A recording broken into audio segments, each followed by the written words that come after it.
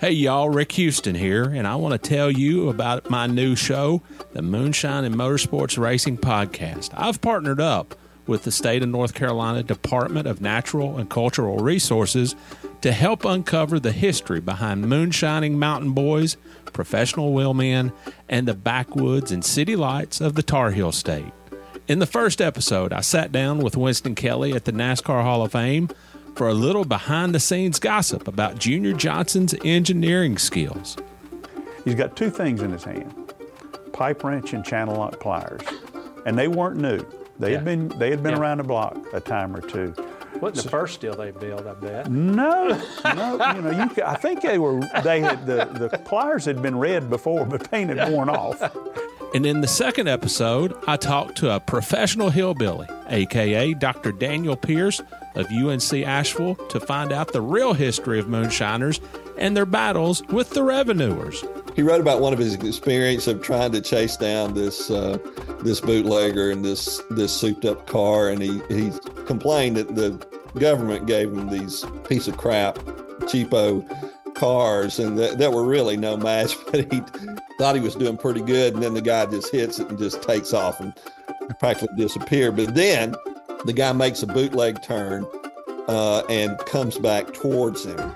And as he said, it was a game of chicken, and I was the chicken. And so he ran off the road. And actually, he was the guy who caught Junior Johnson at his daddy's steel when Junior got tangled up in a barbed wire fence. So check out the Moonshine and Motorsports Racing Podcast, available on YouTube, dailydownforce.com, and all of your favorite podcasting platforms. And be sure to check out my regular show on NASCAR history, the Scene Vault Podcast.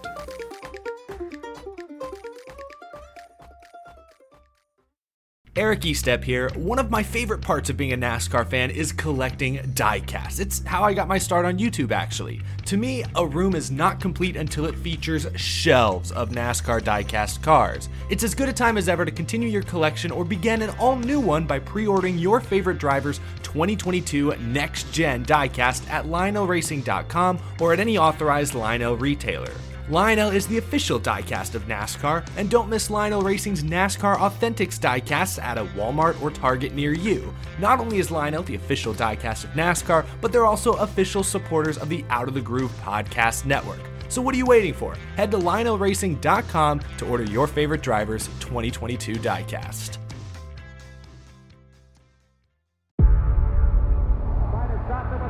Before history is written,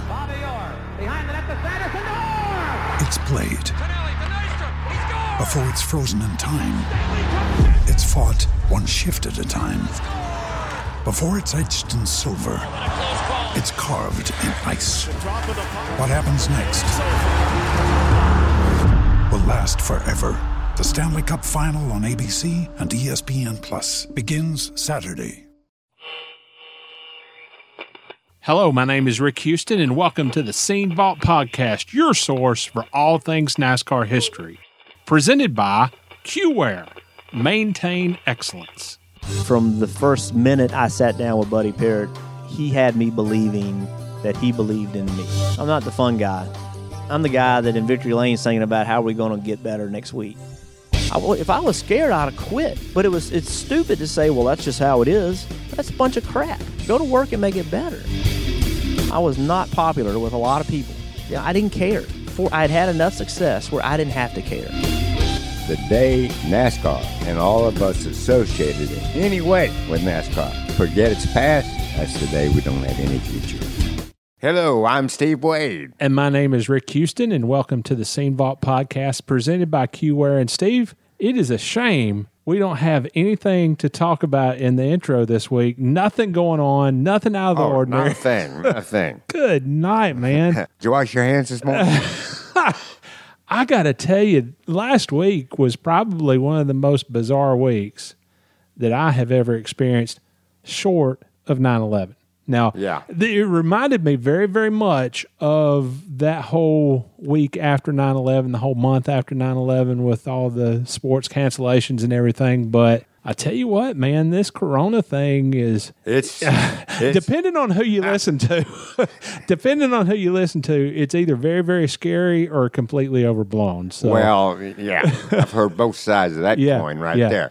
I've heard both sides of that coin right there. But to be very honest with you, yeah, this is very unusual, very strange time, and common sense prevails here. We have got to adapt. That's all. Well, common sense should. Yeah, absolutely. Should prevail. Don't be strong opinion about a hoax or the media. It's the media. I love that. The media started this whole thing. Oh, yeah. I love that one. Yeah. You know, don't be radical. Be sensible. That's all I can say. Listen, it all boils down. There's a verse in the book of Mark, and it says verbatim, don't be afraid, just have faith.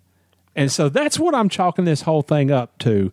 I'm trying not to be afraid of this big, bad, scary virus or whatever, but just have a little faith that things are going to be okay, that things are going to work out. That's the way it should be. And remember this, we've been through wars. We have been through food shortages. Yes. We have been through gasoline shortages. Yes. And the depression. Anything you want to mention. We have been through tough times with the flu, Legionnaire's disease. Yeah. All of these things have been in our past, and we got through it. Yes, we did. And we will get through this. And listeners, this is our vow to you. Steve and I are going to continue bringing you the very best NASCAR history content that we possibly can, because I believe that this is a time where we need a little diversion. I think you're 100% And you and I are going to provide it. And we're going to do the best we possibly can. Absolutely. Now, this week we have the second installment of our interview with Jeff Burton. And this week, Jeff goes into his team's pretty infamous disqualification at Richmond in 1994. He talks about how he got hooked up with Roush Racing. He talks about his first win at Texas and some pretty glorious years with Roush Racing in the late 1990s. And then, Steve, I got to tell you, I believe that the strongest part of this interview this week, as strong as everything is, when we asked about safety and the debates that were going on in the years 2000, 2001, I believe Jeff still feels pretty strongly about that. I don't think there's any question about it. And what he said about safety during this particular point in time says a lot about his character. Absolutely. And part of the debate that was going on, a huge part of the controversy that was going on at that time, was the fact that NASCAR decided to put restrictor plates on the cars at New Hampshire in an attempt to slow them down, because we know that both Adam Petty and Kenny Irwin had been fatally injured at that track earlier in the year 2000. I thought that it would be kind of interesting to go back to the issue of Winston Cup Scene that covered that race. And Steve, I got to tell you, man, that was one of the most controversial races that I can ever remember. I think the big reason for that overall is what you just said about the restrictor plates. If I'm not mistaken, the teams didn't have a whole lot of time to make the switch to those plates and adjust to them. And obviously, Jack Roush and his guys did, which benefited Jeff Burton tremendously. Yeah. But other guys, as we will learn, didn't like it one bit.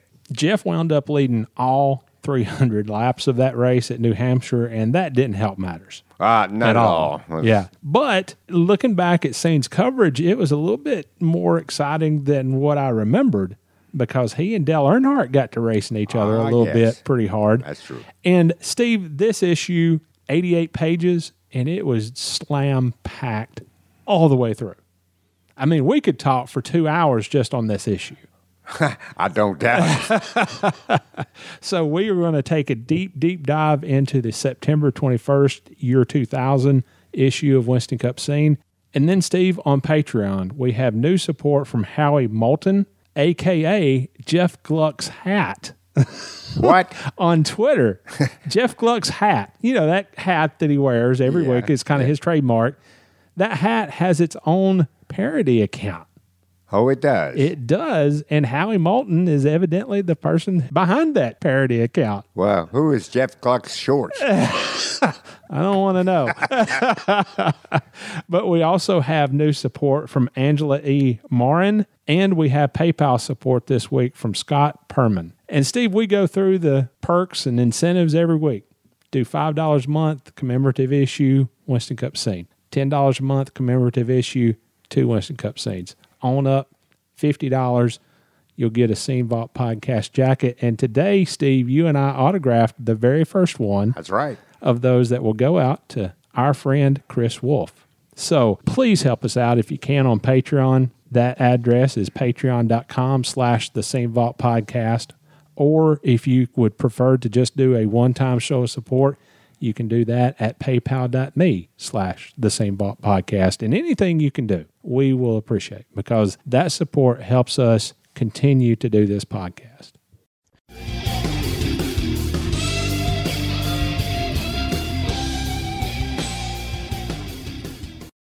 September 1994, Richmond. You're apparently talking to a NASCAR inspector just before the start of the final practice session, and he happens to put his hands through the window of your car and fill some holes. Do you remember that? Is that how it happened? Yeah. I'm standing there. We're getting ready to go. I think it was happy hour. We're getting to go run last practice, and Buster, who's been part of the sport forever, is still part of the sport. Just leaned in to talk to me, and he put both hands up on the roll bar like something to lean on, and he's like, "Uh-oh." Yeah, and he said, man, what's he said, I got to tell him. And I said, well, dude, you got to do what you got to do.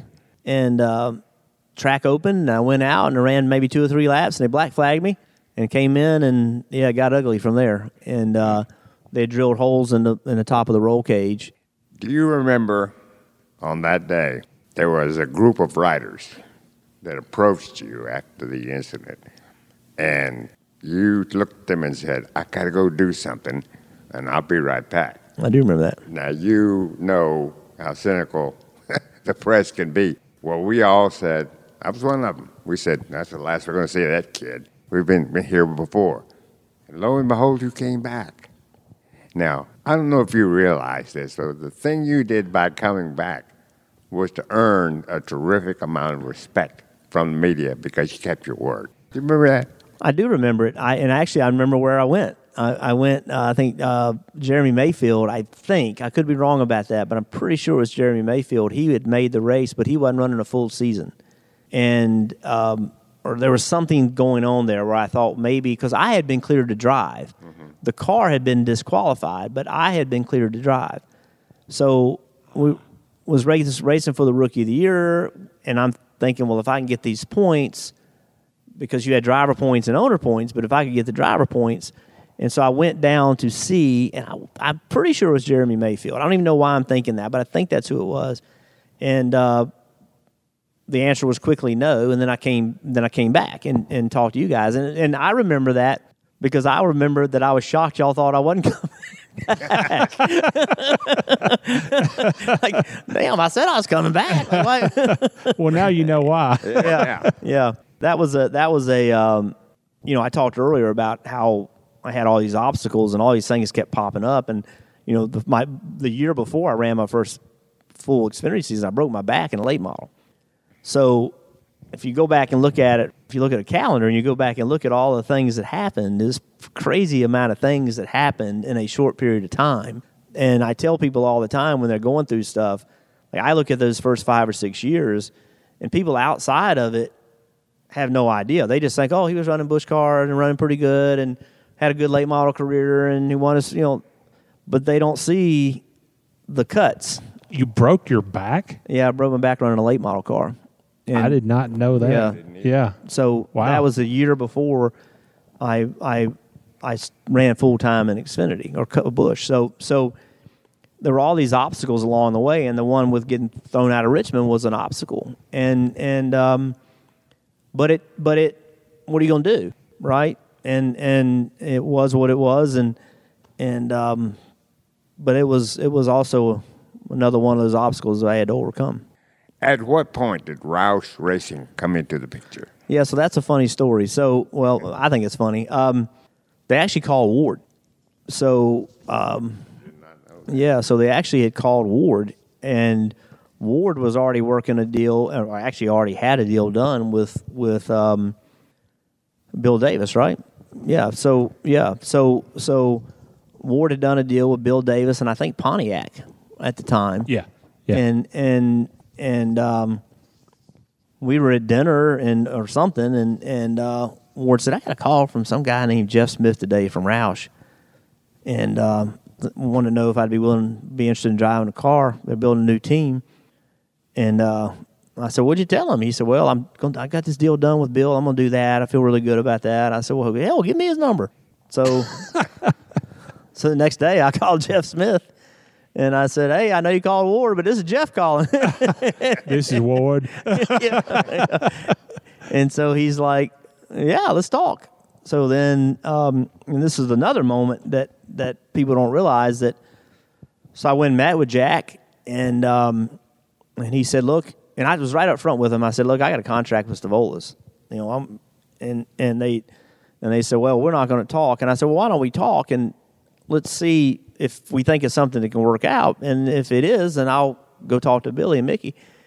And because you're going to get a chance to drive for Jack Roush. That was a big deal, right? So I went and met with them, and it seemed like a good fit. And basically it turned into, okay, but you got to get straight with. Roush can't do anything until you get straight with Billy, right? We're not going to talk about money. We're not going to talk about anything. Like you got to get straight with Billy. And I had read an article where Jack was impressed with Mark Martin because he never asked about money, so I never asked about money. The conversation never came up. So I called Billy and just told him the truth. I said, hey, I've got this opportunity. And I was hesitant to tell him who it was at first. But he asked me, and so I said, well, look, I'm going to tell you. And I told him. And I said, Billy, like without you, I wouldn't be in Cup. And I said, but, this is an opportunity for me to take that next step. And I had a year left on my contract. And Billy said, well, you know what, Jeff, if you think it's good for you, then I'm not going to stand in your way. And so Billy and Mickey, they released me from my contract and allowed me to go do that. And they didn't have to. They could have said no. And ironically enough, they hired Hutch Strickland, whom I replaced on the day he got sick. Without Billy and Mickey Stavola giving me that shot in Cup, giving me that opportunity on a day that's a whole other story. But then him saying, yeah, if you think it's good for you, we're not going to stand in your way. I mean, what do you say about people like that? Yeah, And they gave me the opportunity, and then they gave me the second opportunity by letting me go. And that's, Billy and Mickey were great to me, and they were doing their best to build a team. They just didn't have the funding and didn't have the sponsorship and all those things that a Roush Racing could make happen. They could have treated you like Dagger treated Darrell. They held your foot to the fire. They could have, and I was prepared. I was prepared to race there. If they said no, that was the answer. That was no, and we were going to go forward. But they let me roll. We had Buddy Parrott on the podcast about a year ago, and man, he's an awesome guy. What was your first impression of working with Buddy? Yeah, so I love Buddy Parrott. I tell people all the time when I grow up I want to be Buddy Parrott. Buddy, my first impression with Buddy was how kind he was. He didn't know me. We had passed each other in the garage, and you know how it is in the garage, right? And maybe said a few words, but we didn't know each other. And from the first minute I sat down with Buddy Parrott, he had me believing that he believed in me. And that's so important as a race car driver, especially a young race car driver. He had me convinced that he and I were going to go to battle, and we were going to take everybody on, and we were going to make it happen. And that I was going to be a better driver than any of his other drivers had ever been. And by the way, he crew chief for some pretty yeah, he did. good race car drivers. Yeah. And that was my first impression. And then in working with Buddy for all those years, what I really appreciate about Buddy is that he treated everybody with respect. He is the single best person from a crew chief standpoint that I ever worked with in regard to getting the most out of his people. And not through fear, not through threats, but through encouragement and through team building. And when you drove for Buddy Parrott and you worked for Buddy Parrott, you were ready to go fight. You were part of a team, and you were going to take everybody else on. And Buddy's going to be right there with you. But you were going to battle, and you were going to have fun. You were going to have a good time. You were going to cry together. With Buddy? Yeah. Really? You were going to cry together. You were going to cheer together. You were going to do it together. And Buddy was just a good person, just a plain and simple good person. And we had a hell of a good time. We worked hard, but we had a good time. You go to Daytona in 1996, the first year, and you finish 5th. And 2 races later, you're 4th at Richmond. Yeah. And then you don't qualify at Atlanta. Yep. I mean, did that set a mode of panic in the team, or was it just considered a bump in the road? It was panic for me. So leaders lead, and Jack Roush. So when we built that team, Jack let Buddy and I do it however we wanted to do it, and then Buddy and I, early on, we really jived, and Buddy was. I'm gonna run the people and help you with the cars. You drive the car. You help with the cars. Like we were old school race team, right? And so we missed the race. Jack had given us everything we asked for. We had the cars we wanted. We had the people we wanted. We had the bodies we wanted. We had everything we asked for, and we missed the race. And Jack comes down there and he says to me, Jeff, I'm sorry I didn't give you what you needed today. I will do better in the future. Wow. I'll be darned. Yeah. And so here's race 3, of me driving for Roush Racing, and we missed the damn race. We're second in points. We missed the race, and Jack Roush took it. And he didn't let a sponsor call me and get on me. He didn't let the media. He took it. But the only fault he had in it was letting us do what we wanted to do. And that right there showed me who Jack Roush was. And Buddy rallied everybody, and those words from Jack rallied everybody. And it was a long week, but we got through it. At what point did you feel like you might really be onto something with Buddy and Jack and the rest of the team? The day we first met. Really? Yeah. Okay. So my second year in Cup, if you looked at numbers, you would say I'm an idiot. But my second year in Cup, I started to understand that I knew what I needed. So about a quarter way through the second year, I knew exactly what that car needed to feel like. I felt like I knew what springs needed to be in it. I knew what shocks needed to be in it. I started to get the confidence, even though the results don't show it, I started to get the confidence that, you know what, I can do this. And I feel like I know what it takes. And so then building that confidence, even though the results didn't show it, I know it sounds crazy, but I just knew inside of me that it was all coming together. I just needed the opportunity. And so when we all three first sat down together, and Jack told me, look, and what was weird about it, he didn't want us working with Liberty. So we were the third team, but he didn't want us working with them. No kidding. He wanted us doing it differently than they were doing it. And so Steve Mill and Howard Comstock and those guys, they had been told, you're not going to work, this team's going to kick your ass, and we're going to show you. So we were immediately like, we weren't teammates. Like we were owned by the same guy working against each other. Yeah. Right. So we didn't get jack from those guys.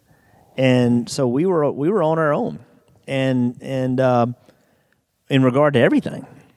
And so when we came out and went to Daytona and ran 5th, Ted Musgrave was furious at me when that race was over. Was he really? Because he thought I should have gone with him at some point, and I didn't because I don't even remember, but it wasn't the right thing for me to do for me. He was furious. So I'm happy as hell. Brand new team, finished 5th Daytona 500, and my teammate is at the fuel pumps just reaming my ass. He was so mad at me. And I'm like, what the hell? And then we go to Richmond the next week, and we should have won that race. We led the majority of that race and had a bad pit stop late.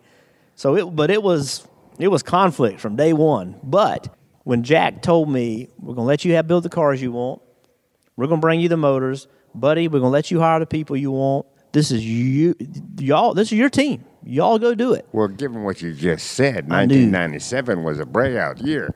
3 wins, more than double the top 5s, and 6 more top 10. So what you just said, was that a particular reason for the performance?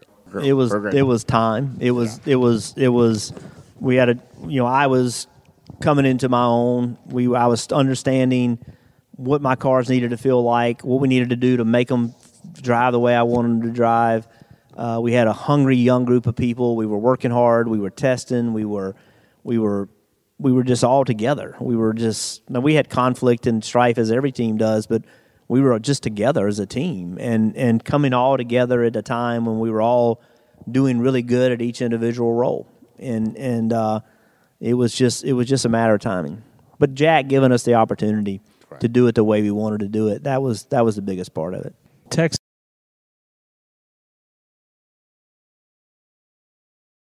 The configuration of the track, there's a huge pile up going into turn 1 on the first lap.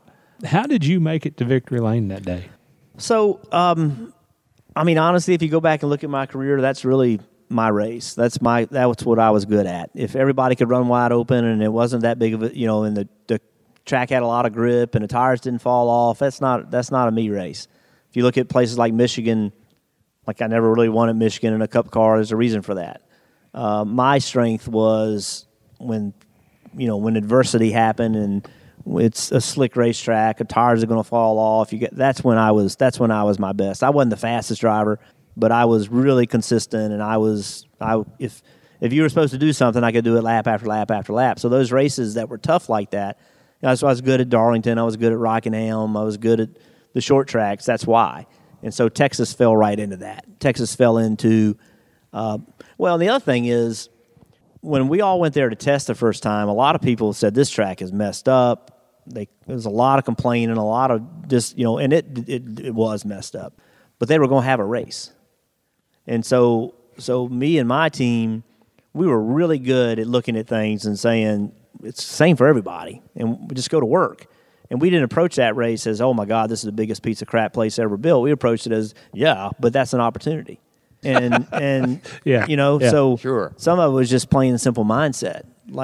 And Dale Jarrett was really fast that day. He had a mechanical issue, and it just all fell into place.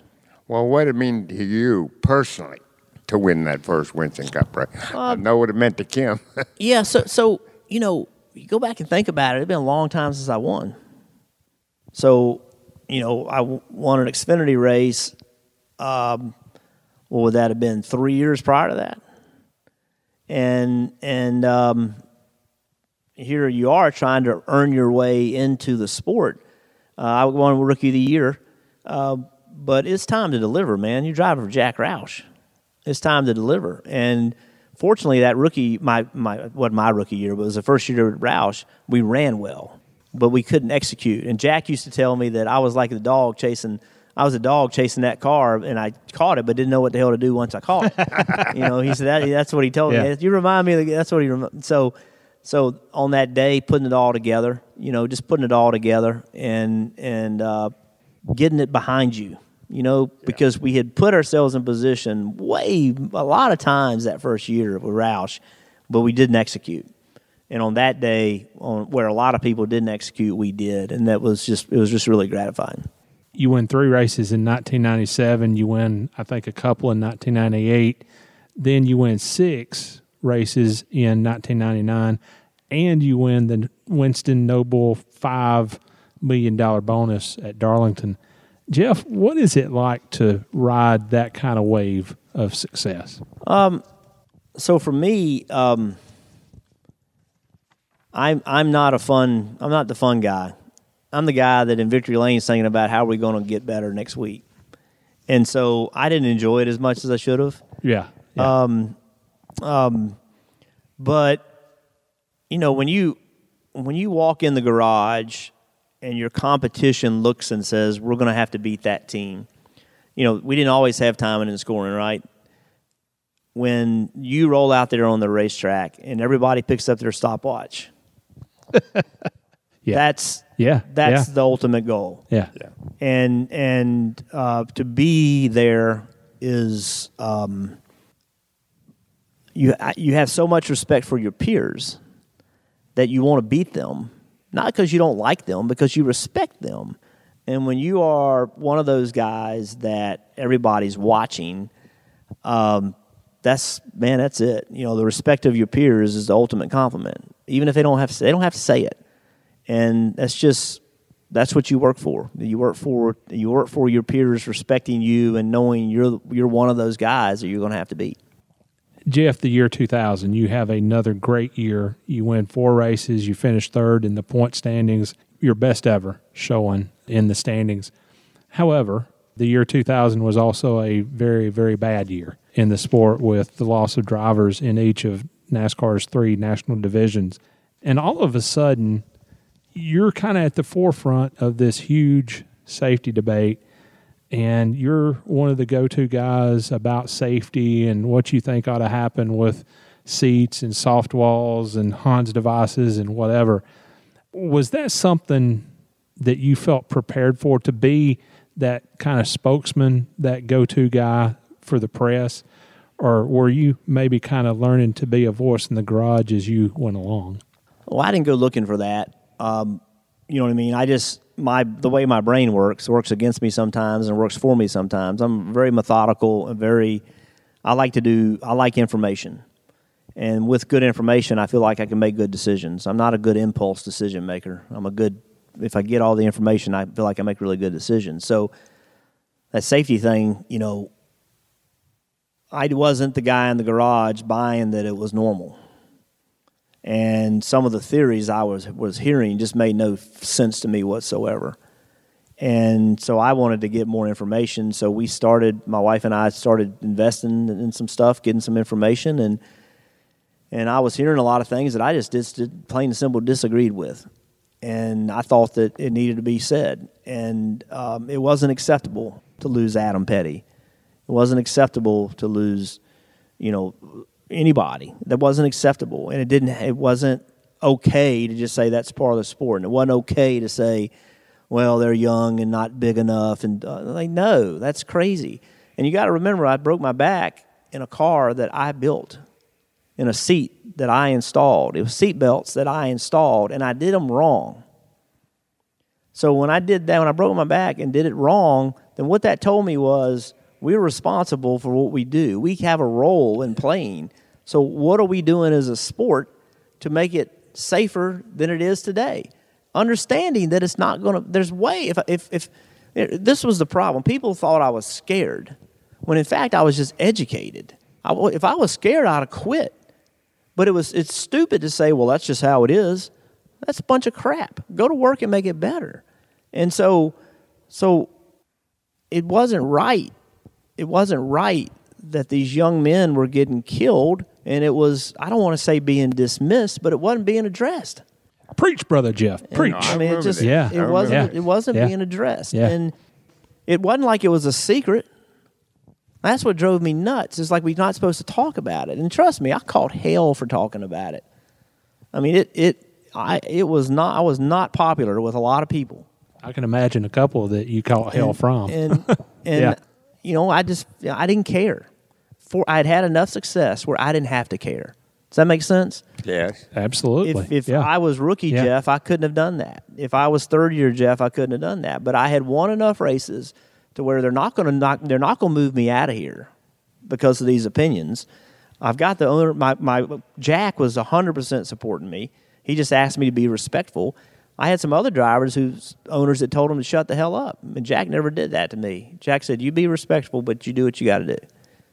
And so I was the right time in my career, and I had the people behind me backing me up, and what I was saying was right. Well, and I knew it was right. Absolutely. As an right. aside, it was during this period of time that you became the media's go-to guy. Here's a guy who makes sense in the garage area. That was our philosophy, to be honest with you. Well, I thank you. I appreciate that's a compliment. I appreciate that, and I didn't go looking for that. You know what I mean? No. I didn't go looking for it. It's just that there was just some stupid stuff going on that didn't have to happen, and it was just my time that I could step up and had the support of people around me, and we moved the ball. We moved the ball. We made a lot of good stuff happen. And I was part of that process. It wasn't the entire process by any means. I was part of that process. And the difference today is that we just saw this Ryan Newman crash, right?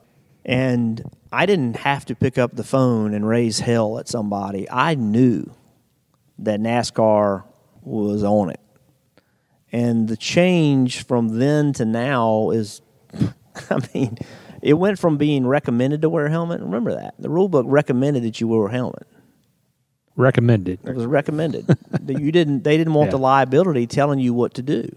To having NASCAR, I don't care what anybody says, NASCAR in regard to safety leads motorsports in regard to their research and development, in regard to all the things that they do. They are the leaders in motorsports. Are there things they could do better? Of course. But they're the leaders.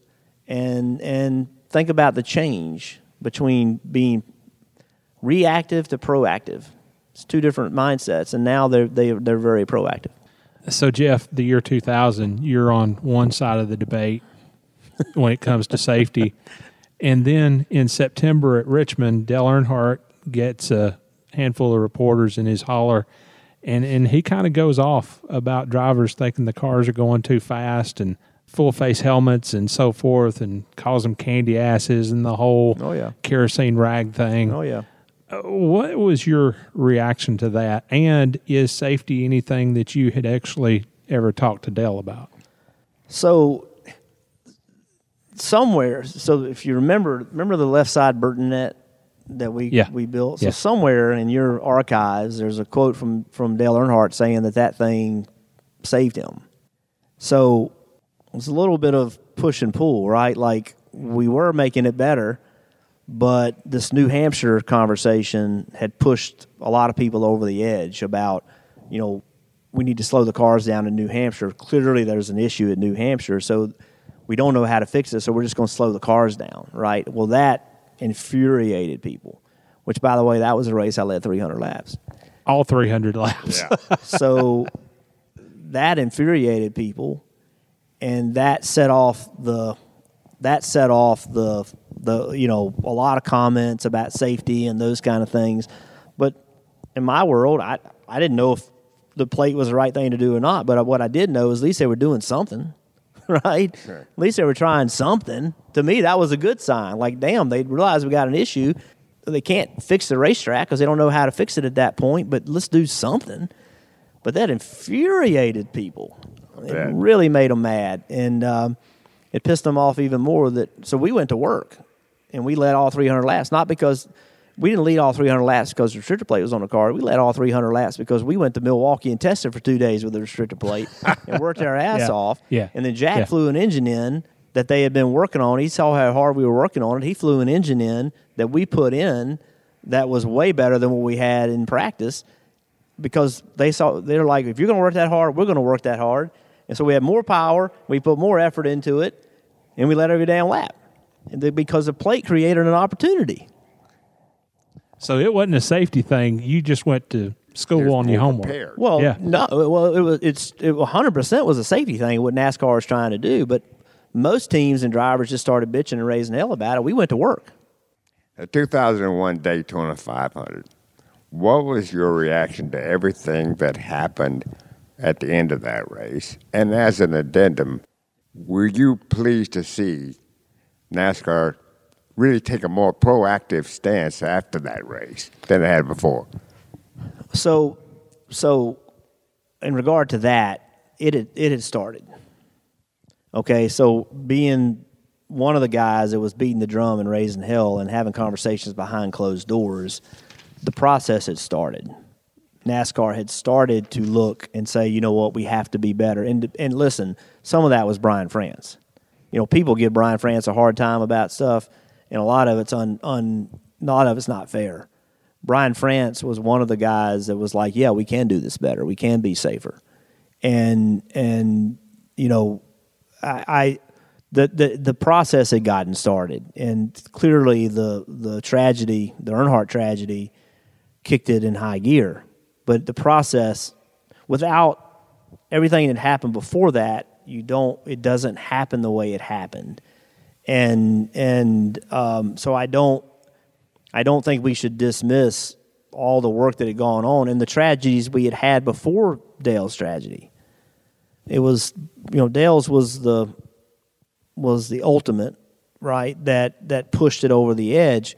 But I don't think we should dismiss what happened prior to that and the sacrifices that other drivers made prior to that. Listen, that was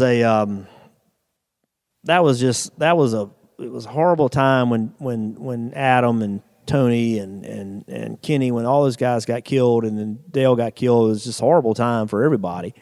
Certainly worse for the families, but the sport was suffering and something had to be done.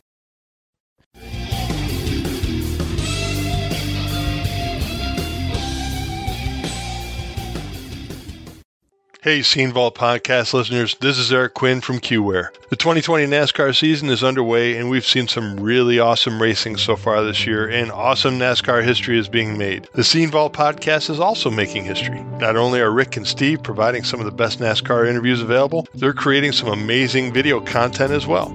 At QWare, we are even more excited to be involved with the Scene Vault podcast in 2020. If you're wondering what QWare is, we provide the most powerful, simple-to-use, cloud-based facilities management system available. If you get a chance, check us out at QWareCMMS.com. That's QWARECMMS.com. And just take a look and see what we can do for your facilities maintenance team. Whether you're working in an office, at a factory, at a church or school or a healthcare facility or some other kind of building, QWare can help your facilities team be at the top of their game. Check us out, QWareCMMS.com. And now let's get back to the podcast.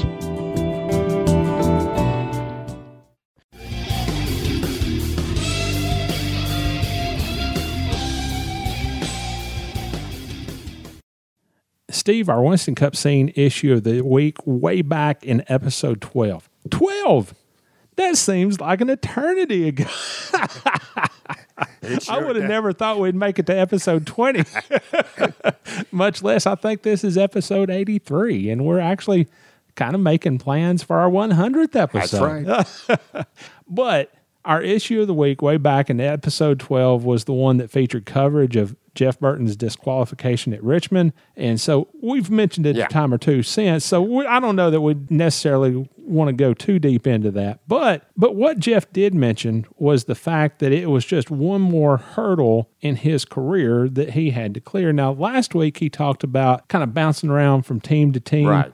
In this episode, he talked about the fact that the year before he ran his very first full-time Busch Series season in 1989, he talked about how he had broken his back in a late model crash. I did not know that. I didn't either, and I told all. him so. Yeah. That's the first time I'd ever heard that. And to be honest with you, as somebody who's had trouble with my back for 2 or 3 years now, that's some pain. And to think about going through that just in general, but in particular to get inside a race car at a time when the seats weren't cocoons, right, and a little bit uncomfortable, I don't know that I'm race that way means you really, really want it. You're driven to do it. Yes. And Steve, again, it's kind of crazy, but almost every week here on the podcast, we discover these potential deals that were either being discussed in the garage or actually going down behind the scenes that nobody ever knew about. And this episode is no different. Roush Racing actually called Ward first. That's right. And they were going to maybe see if they could talk to him, but he had already gotten pretty far down the road with Bill Davis Racing. And I don't know that a signed contract was in place, but he was far enough along to where he felt comfortable enough, saying, I'm going to stick with what I got, right, versus what I may got. And Steve, that opened the door for Jeff. And Jeff told Ward, do you mind if I call Roush?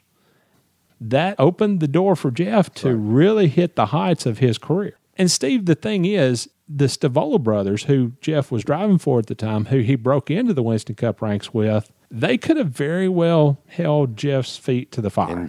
Indeed. And when Jeff approached Bill and Mickey Stavola, they said, probably don't want to see you go, but if you feel like this is going to advance your career, you have our blessings. That is one attitude an owner can take. But most owners will also say, listen, I can keep him if I want to, but deep down inside, does he really want to be here?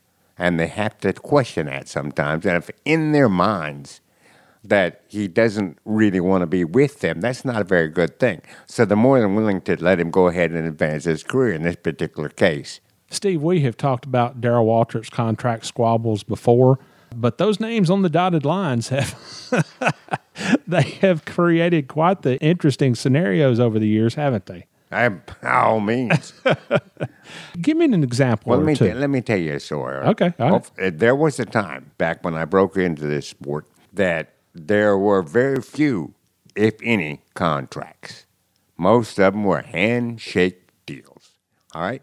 That meant that a driver could negotiate with a team owner, and they would come across a figure that both of them liked, and they'd say, okay, that's what we'll do. And they shook hands and went away and did their thing. I know this because a couple of years after Buddy Baker had stopped driving for the Petties, he told me the story about how the deal came down.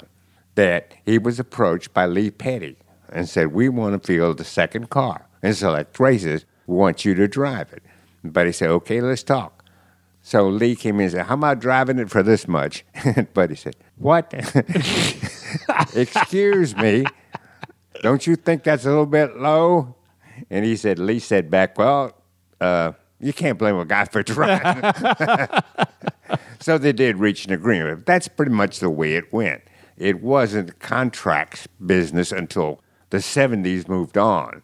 And then the contracts were usually for 3 years. Uh-huh. Here was the thinking. They had a sponsor and they had a driver. They wanted to sign him for 3 years because the first year they didn't expect to do all that well. They have to let everybody adapt. And the second year, that's when we should be rising up. And the third year, we should be kicking butt. Didn't always work that way. But that was a theory behind the 3-year contract we heard about almost constantly. Well, Steve, you might want to kick back for this one. Uh-oh. Once upon a time in the Busch Series, there was a team that had a contract with a sponsor, okay? Now, we'll call that Team A and Sponsor A. Gotcha. Another sponsor came into the mix. We'll call that Sponsor B, and Sponsor B had more money to pay. And now we have a problem. And I distinctly remember standing in that team's hauler talking with the team owner about the deal, and I said something about the fact that Sponsor A had a contract with Team A. And the team owner looked at me and he said, yeah, but they don't have a contract with Team B. I'm trying to follow you here. Okay. So basically what this guy was going to do was he was going to dissolve on paper Team A that had the contract with Sponsor A. Right. And he was going to form what he considered to be a completely different organization in Team B. Are you following me here? Well, I'm trying. Okay. No, I got you. And Steve, I wrote whatever I wrote. I didn't make any kind of commentary. I just wrote what I knew to be the hard facts. Right. And I was going to let the reader decide what he or she thought. Owner was going to dissolve Team A Yes. to form a Team B to get Sponsor B. Uh-huh. For more money. Yes. Well, I wrote whatever I wrote, and the team owner did not like it. No kidding. And he called me everything but Sasquatch. That's a heck of a lot, by the way. And Steve, I got to tell you, he told me in no uncertain terms that his drivers, his crew chiefs, his crew members would never talk to me again, ever. And I'm like, holy cow, man, I'm just trying to do my job, just trying to write some stories here. But these were two separate teams. Team A, Team B, they were separate deals. Separate deals. And one didn't have anything to do with the other. They were completely offended that I hadn't made a big enough distinction between the two. And this strike, or whatever you want to call it, lasted a week or two. And at some point, one of the team's drivers agreed to meet me for lunch to kind of clear up the air. Now, after I had been getting blasted for not making a big enough distinction about the two different teams, this joker shows up for lunch, and he's wearing a work shirt from the original team. From Team A. Okay. And I have laughed about that for 20 years. I bet you have. That is funny. And if you increase your Patreon support enough, I'll name names. But Steve, Jeff Burton winds up getting the deal with Roush Racing. He loves Buddy Parrott. I don't know how you can know Buddy Parrott and not love him, but things click right off the bat. But Jeff fails to qualify in Atlanta, and his first reaction is to kind of panic because here he is in his first really big, really competitive ride, huge sponsorship, and he's nervous because he and Buddy have kind of asked for certain things, and they want certain things and going to do things a certain way. And so the pressure's on them to get the job done. Yeah. And so he's obviously very understandably nervous about it. And Jack was the one to apologize. And he said, after Jeff and the team failed to qualify in Atlanta, he said, "I'm sorry I didn't give you guys what you needed today." Well, that is called leadership, in my opinion. What happened there was Jack Roush didn't come in and blame anybody. Yes. That is not a good strategy. I've spent this much money, and you better, by God, get the job done. Yeah. Yeah, didn't do the blame. But by saying the problem was with me and I didn't give you enough of what you needed, that instills confidence in Buddy and Jeff and gives them the feeling they have an owner who really cares about them.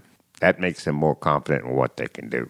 Steve, another thing that really kind of surprised me was the fact that Jack Roush told Jeff and Buddy that, in effect, they were not teammates with Mark Martin and Ted Musgrave or their crew chiefs. Yeah, he was adopting a philosophy that was pretty much different from what a lot of other multi-car team owners was using. There were two trains of thought. One, you had Jack's position. Everybody is in competition with everybody else. I think his strategy was that if one team started to show they were getting the edge, he didn't want them to give up anything by passing it along to other teams. He wanted the other teams to get better by trying to reach their status. Now, other team owners with multi-car teams said you must share information. If you're doing something that is so much better than my other guys, you need to go and tell them. And, both methods, I will say this, did work to a certain degree, but Jack's method was strictly competition within the team. Well, Steve, here's some inside baseball that I did not remember. Jeff finished 5th at Daytona, his first year with Roush Racing, and after the race, he said Ted Musgrave was absolutely livid with him for not helping him out in the draft. Right. And sure enough, you go back to that issue of Winston Cup scene, and there's a photo of Ted Musgrave.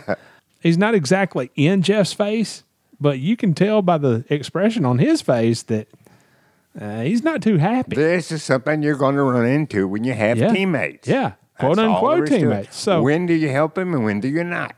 And Steve, even though Jeff started having some pretty tremendous success on the racetrack, he said he was the type who didn't really enjoy it the way that he should have. We've both seen that mindset before. Yeah, it's always, can I get better? Yeah.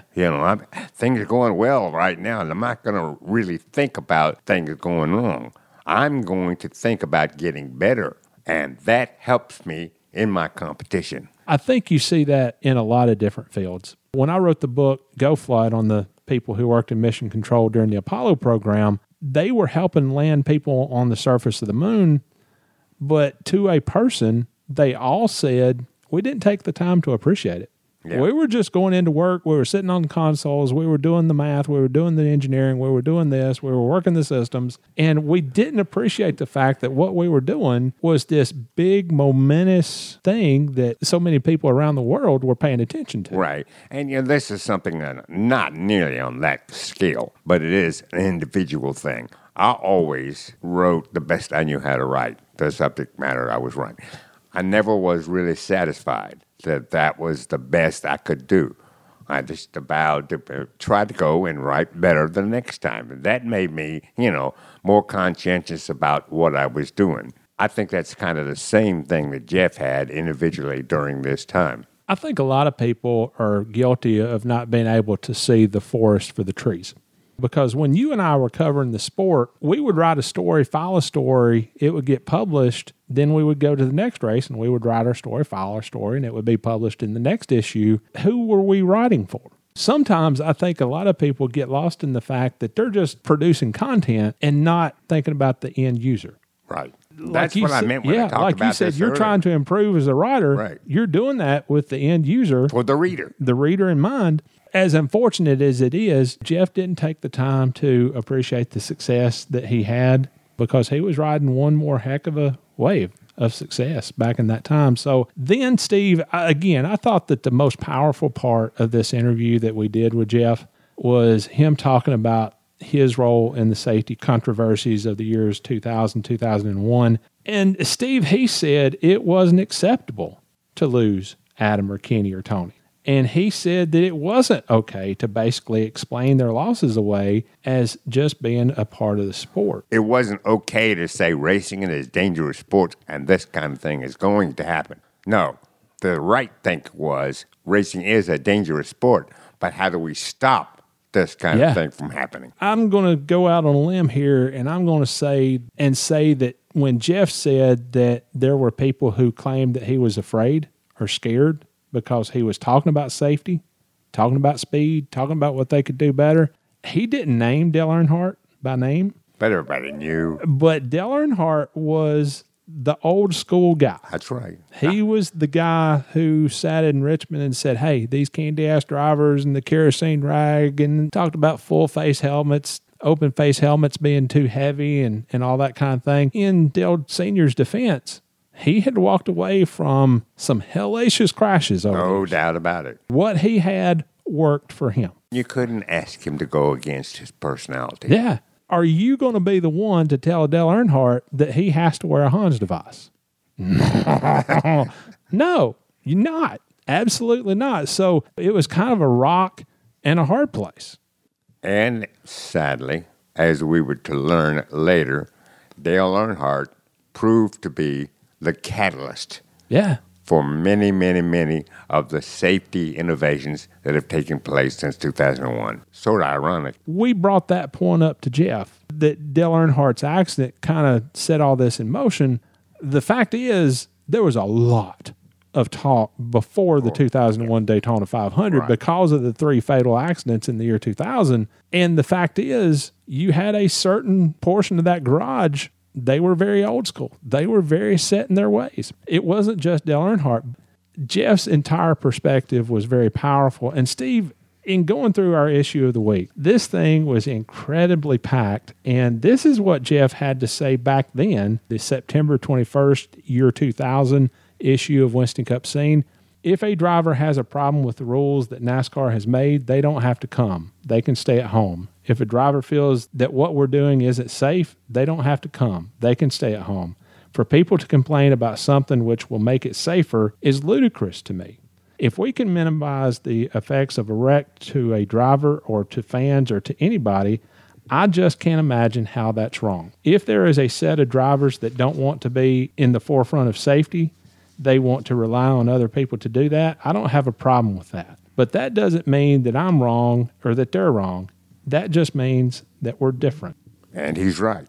And Steve, Jeff wasn't finished. And what he said 19 years ago was very similar to what he told us a couple of weeks ago when we sat down with him.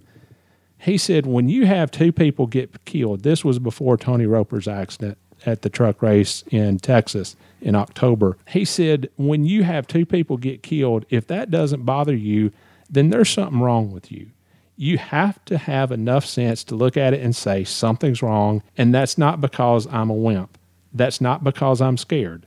That's because I'm smart. I've got a 5-year-old daughter, and I've got a wife, and I've got brothers, a mother, and a father. I've got things I want to do in my life, and if I can make it safer, I'm going to make it safer. If you're not willing to look at what's happened to other people and learn from that, it doesn't make you brave. It makes you dumb. Now, I want you to concentrate on those words. Yeah.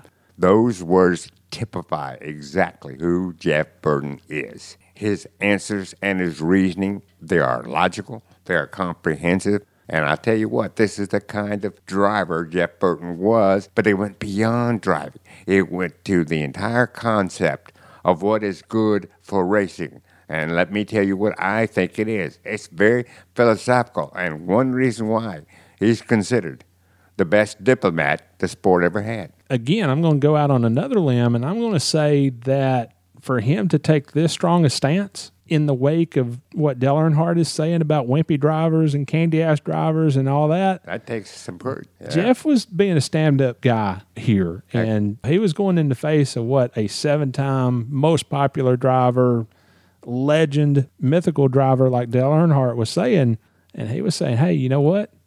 It ain't necessarily right. That's called integrity.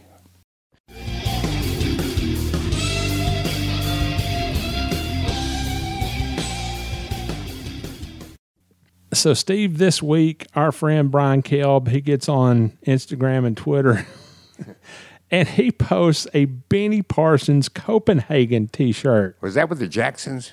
Benny and the Jets? No, it was Benny and the Copenhagens. But that is a, mid-1980s T-shirt, great condition, and Brian was actually wearing it. It fit him. Again, we say it every week. Brian has the darndest knack for being able to come up with some just extraordinary pieces of history. Well, that T-shirt alone is extraordinary because Benny retired in 1988. Yeah. And you know how long ago that was. Right. Well, this shirt is older than that.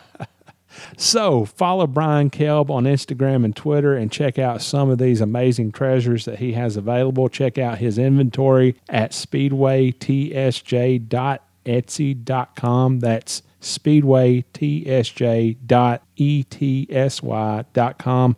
If you have a favorite driver, more than likely, Brian is going to be able to help you out.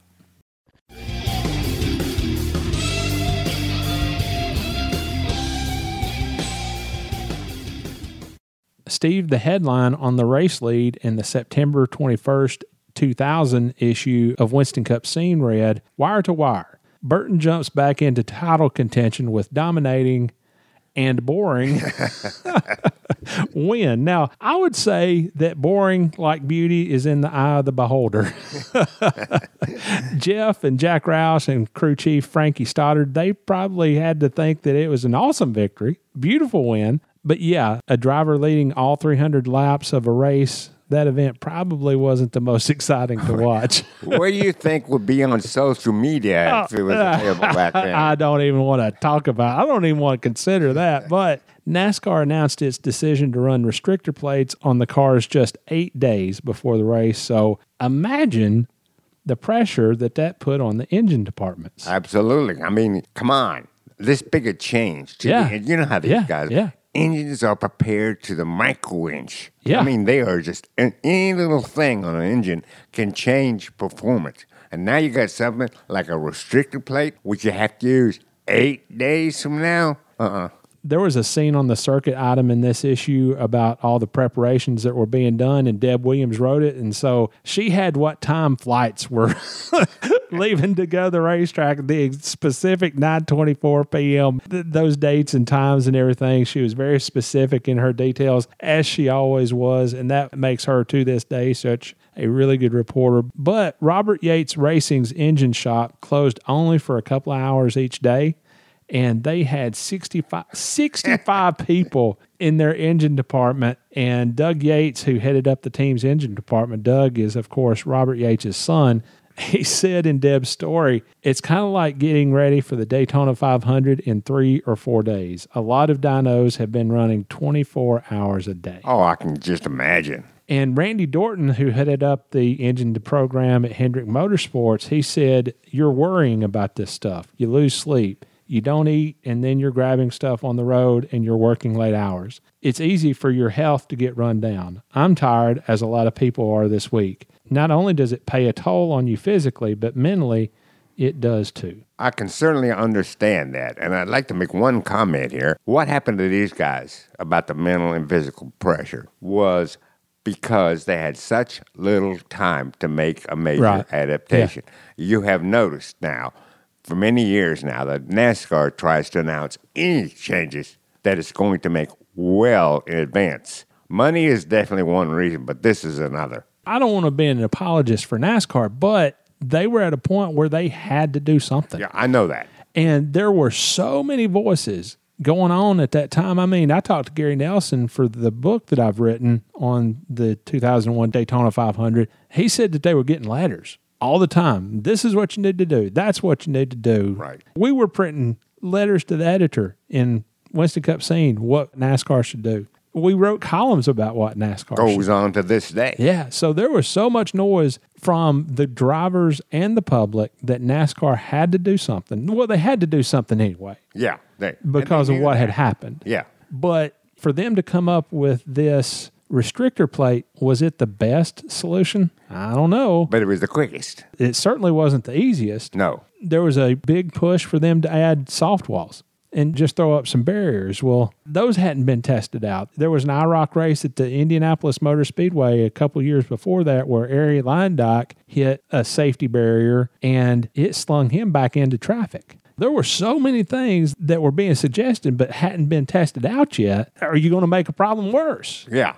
Teams hit the track for the very first practice on September 15th, and as the session got underway, reporters and photographers, they were right near the fence in turn 3. They were going to watch the cars come into that turn, see what the difference was. Teams were gathered on top of their transporters. They were watching. Gary Nelson, who was the Winston Cup director at the time, he was there, and the cars were going slower through that turn. So if they were going slower into that turn, which had been so dangerous, evidently, then mission accomplished for NASCAR. But you go into the race and Jeff Burton proceeds to lead all 300 laps. So I don't want to say it was a no-win situation, but they had to do something. Well, this is a situation where the Roush team hit upon something in that engine with their restrictor plate that worked for them. Yes, yeah.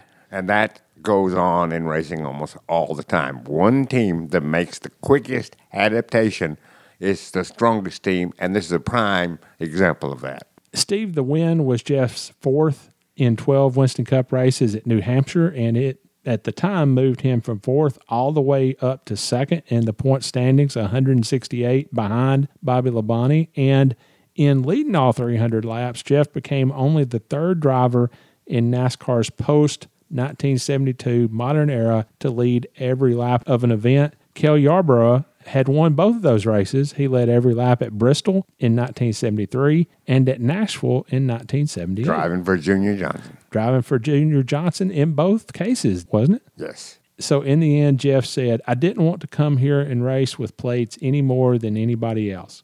But when everybody else was bitching and moaning and groaning, I was thinking about getting prepared. And that right there is Jeff Burton.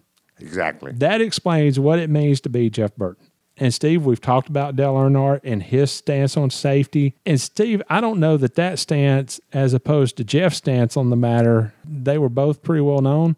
But what happened in this race might not have been a coincidence. Do you think? Because they were kind of diametrically opposed to each other on the completely opposite sides of the fence. And they were diametrically opposed to each other on the track. Jeff went to lap Dale on lap 190, and when he did, he got popped a little bit by the old number 3 Chevrolet. And then there was a restart on lap 254, and Earnhardt again got into Burton, trying to get his lap back. And as they raced side by side down the backstretch, Bobby Labonte tried to dive underneath them both to make it 3 wide in an attempt to take the lead, and that forced Earnhardt into Jeff a 3rd time. You think Jeff is getting a little bit tired of this? I bet he was. Now, Earnhardt wound up getting back into the lead lap for a brief time, and when Jeff got back to him, it took Jeff 3 laps to finally put Earnhardt down again. That is not surprising. So was this a coincidence? I don't think so. Even then, it wasn't over. Earnhardt actually bumped Jeff under the next caution. Under the caution, remember Under that? the caution. And once the green flag came back out, they went at it like there was no tomorrow. Earnhardt trying to stay on the lead lap and Jeff trying to put him down again. And Jeff said in the race lead, he said, I didn't take kindly to him hitting me under caution. I didn't think so.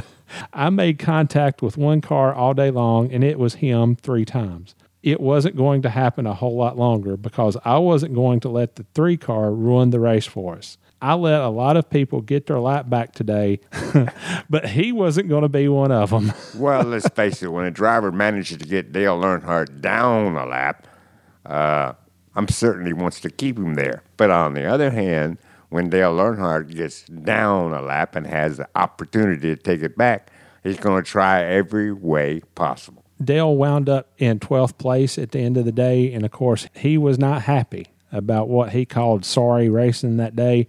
He was quoted in the sidebar, said, "This is not Winston Cup racing. I hope to hell we don't do it anymore." Obviously, with that kind of butt kicking, other drivers weren't exactly thrilled with what had taken place that day. Jimmy Spencer said, "I'm glad I didn't pay $50 to see that show." Rusty Wallace said, "It sucked." Oh, come on, Rusty. Say what you mean. And then Earnhardt, even then, he wasn't finished. He said, "I guess NASCAR knows what they want. If they want sorry racing for the fans, that's what they want. If I was a race fan, I wouldn't buy a ticket to a restrictor plate race on a short track." Now, that right there, I mean, calling New Hampshire a short track, come on, Dale.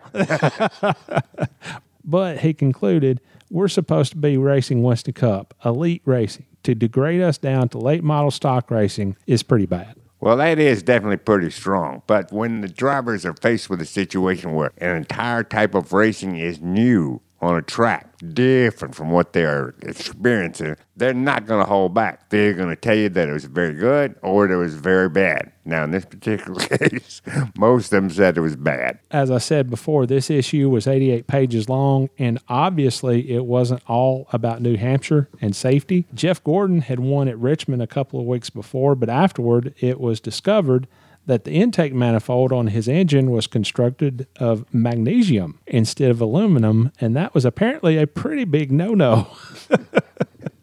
Crew chief Robbie Loomis was hammered with a $25,000 fine, and Jeff and team owner Rick Hendrick, they were both docked 100 points. Pretty steep, but the rule specifies aluminum, and that's all there is to it. The news in this issue was that the team was going to appeal the penalties, and I actually checked a couple of issues later and found the result, and that appeal was denied. So they had to pay up.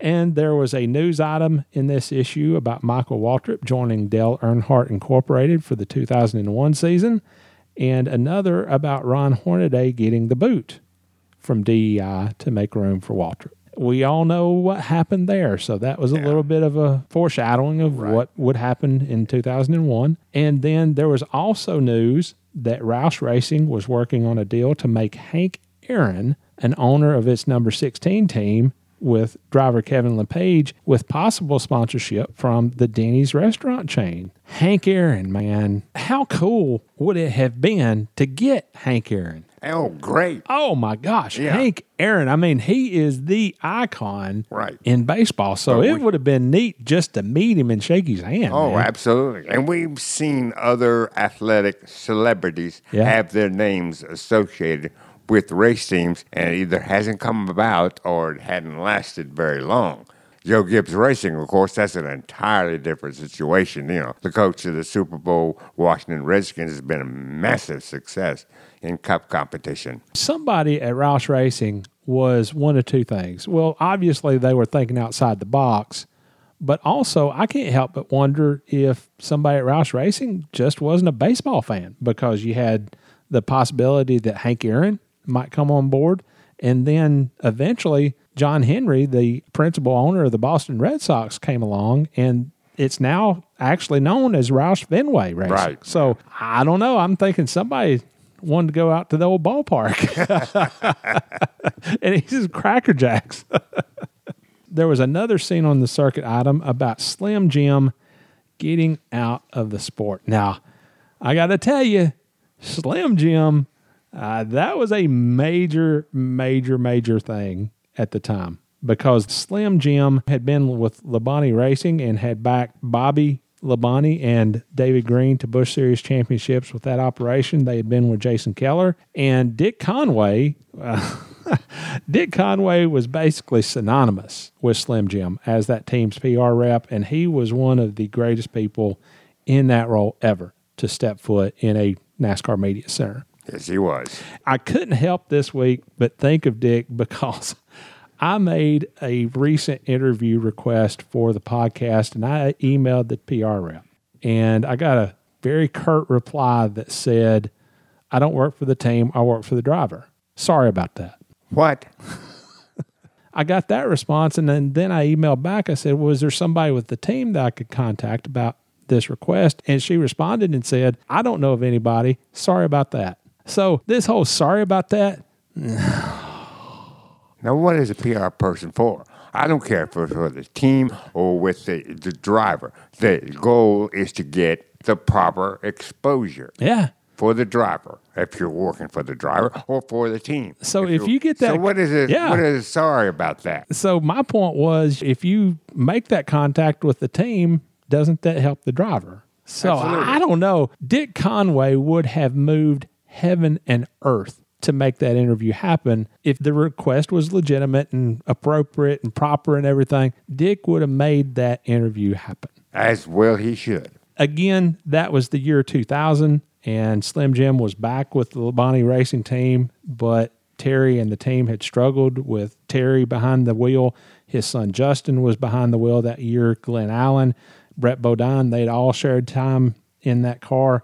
And they had wound up missing like 5 events going into this issue. So the team was struggling on the racetrack, and I don't know if that played anything into the fact that Slim Jim left. Obviously, the sport was getting more expensive, but I don't know about you, Steve, but if you have ever lived off of Slim Jims in the media center. No, I can't say as I have, but best laxative I've ever made, I'll tell you. Come on, man. I'd fuss and fume and fight about all the free Winstons being passed out in the media center, but yeah, I'd have to kill myself with the Slim Jim.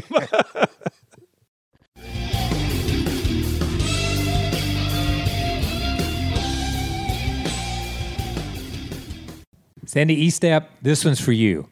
I'm Kyle Petty, and you're listening to the Scene Vault podcast.